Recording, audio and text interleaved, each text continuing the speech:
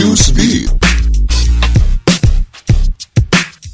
Presiden Filipina Rodrigo Duterte tertarik ikut dalam proses uji coba setelah mendapat tawaran paket vaksin dari Moskow. Ia bahkan bersedia menjadi kelinci percobaan dari vaksin buatan Rusia ini. Duterte juga mengklaim percaya terhadap studi Rusia terkait vaksin yang saat ini diperlukan di seluruh dunia. Bahkan kantor Presiden Filipina mengklaim negaranya siap bekerja sama dengan Rusia, baik uji coba, pasokan, dan produksinya. Sebelumnya, Presiden Vladimir Putin mengumumkan persetujuan untuk vaksin COVID-19 setelah kurang dari 2 bulan melakukan uji klinis pada manusia. Kecepatan Rusia untuk meluncurkan vaksin COVID-19 membuat sejumlah ilmuwan internasional mempertanyakan keamanan vaksin. Pasalnya, vaksin yang diberi nama Sputnik V ini belum menjalankan uji fase klinis ketiga.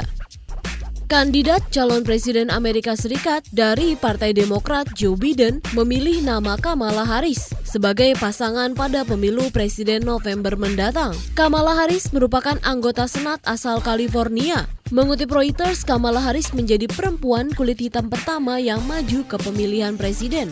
Joe Biden menyebut Kamala Harris seorang petarung tangguh dan salah satu pelayan publik terbaik di Amerika.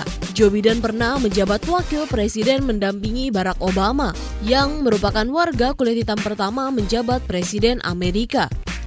Pengunjung di wilayah Rio de Janeiro, Brazil harus memesan tempat lewat aplikasi sebelum mendatangi pantai. Hal ini dilakukan untuk menekan penyebaran virus corona. Pemerintah setempat akan mengatur jaga jarak pengunjung dengan kebijakan ini. Wali Kota Rio de Janeiro, Marcelo Crivella, mengungkapkan pantai-pantai sangat populer dan dapat dibuka kembali dengan aturan pembatasan, pengurangan pengunjung, dan pengaturan jarak fisik. Menurutnya, pemesanan lewat aplikasi akan mempermudah pengaturan jaga jarak di pantai.